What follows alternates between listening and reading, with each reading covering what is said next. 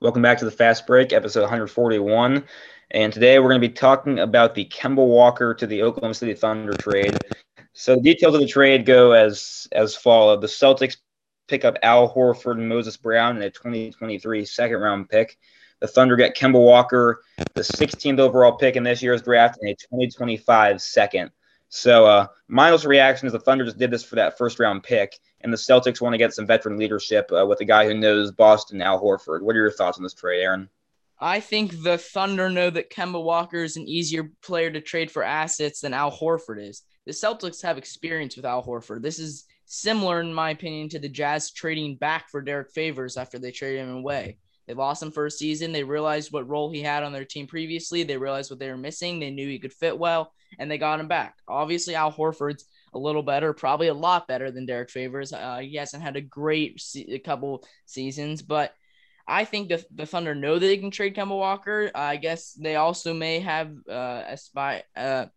be aspiring to become the point guard rehabilitation team as they did with Chris Paul. Maybe they have some luck with that.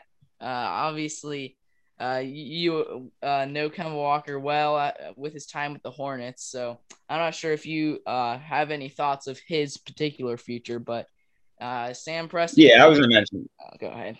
No, go I was ahead. going to mention that. Yeah, it was obvious once the trade happened that Thunder really had little intention of keeping him. Although that's what I thought with the Thunder when they got Yep. Chris Paul as well. Um, it just seems like it doesn't make sense. Their best player is a guard. Their second best player, which is probably Lou Dort's, also a guard. So they don't need Kemba Walker there making. You probably know the deals of the contract deals. What, 35 million a year? It's crazy, yeah. But I also think there's a lot of I would say opinions out there that Kemba Walker is washed. He's old. He's aging. He's not the Kemba Walker he used to be, but he was an all-star starter 2 and 3 seasons ago, so I don't think he's that far off. He was injured most of this year, was the third or fourth option in that Celtics team that underperformed. I think if he ends up in the right spot, I'm not sure there's many right fits for him just because of the kind of player he is. I think he's similar to Kevin Love, where he's a guy that puts up really good numbers on a bad team, like he did with the Hornets for so long. But I still think he can be a guy that can give you 22 a night and be the second star on second best player, second option on a playoff team that wins a series or two.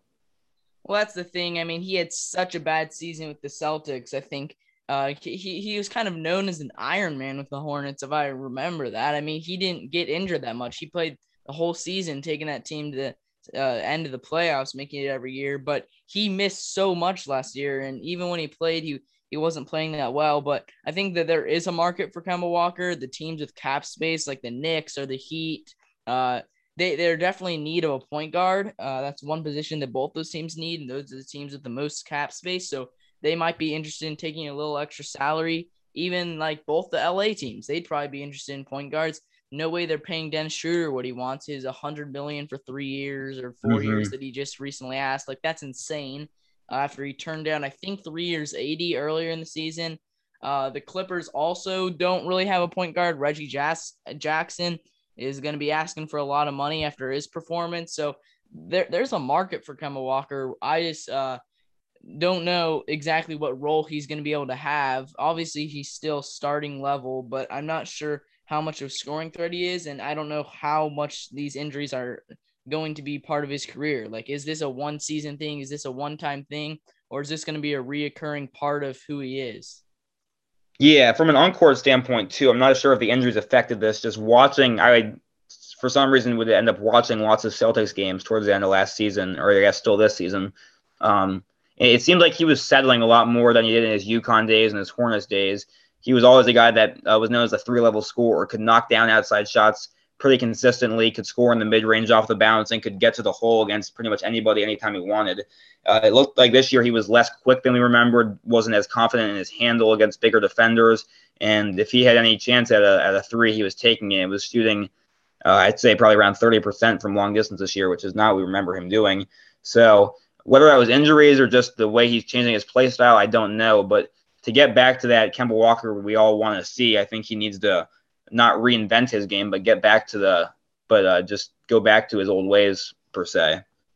Yeah, I think with this being Brad Stevens' kind of first move, it's interesting. I think we can talk about him later. It was going to be an episode on its own, but it's kind of been a little past that news. I think that him knowing the players on that team kind of adds a different perspective to being a GM. Like, I think it's interesting to have your coach go to a GM. He obviously has personal interactions with all those players, and trading Kemba Walker immediately. I mean, Kemba Walker's obviously not like a locker room poison or anything, but I think that it's an interesting take because Moses Brown is a player that will actually help them. I mean, Robert Williams was the starting center, will probably still be the starting center, but he's like 6'9". Like he's a Bam Adebayo height, but like not that good. So I think that getting Moses Brown, who's a 7'2", big back to the basket center, it'll be an interesting look. I think they're basically trading their 16th. They're basically picking Moses Brown with their 16th pick instead of using it,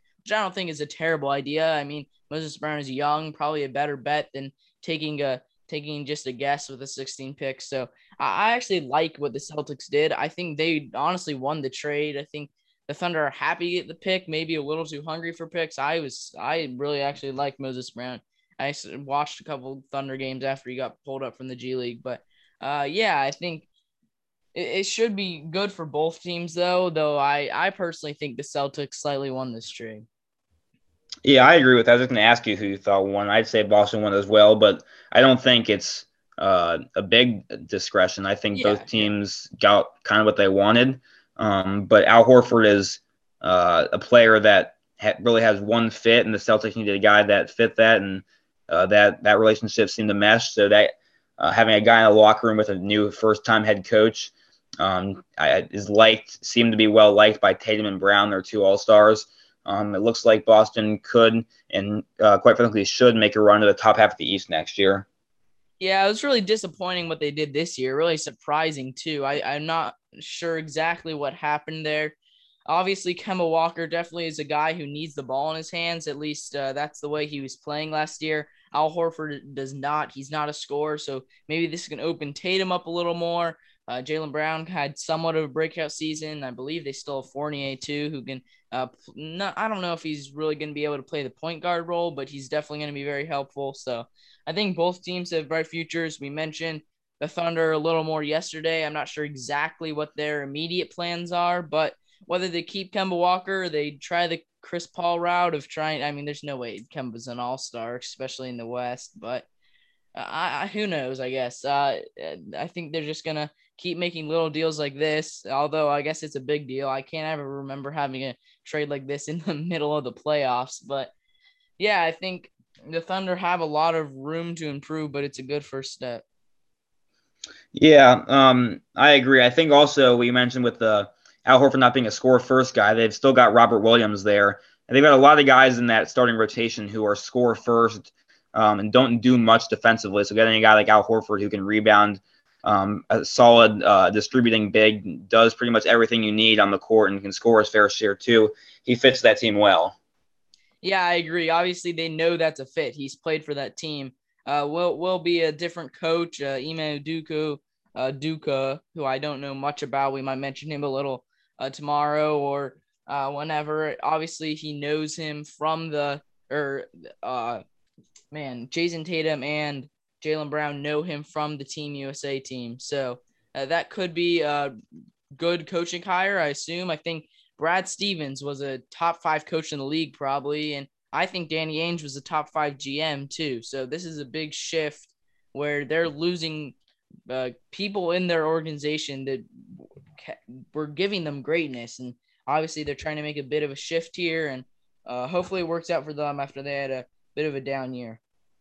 Yeah, I think even though we all agree, Danny Ainge was a great GM and Stevens was a great head coach.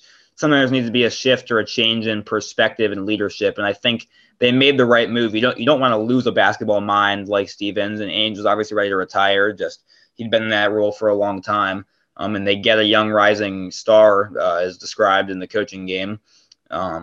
They keep their two core young talents, so I think this team's got a good future ahead of them. But unless you have any last thoughts, I think we're good. Well, all I'm thinking is the Jazz GM just stepped down. Danny Ainge has Utah ties. You never know. So, That's definitely a possibility. I mean, he played for BYU. There has to be some connection there. I mean, coincidence? We'll see. Yep, there's always a chance. I guess we'll cover that in future episodes. But that's all we got for today. So thanks for listening. We'll see you tomorrow.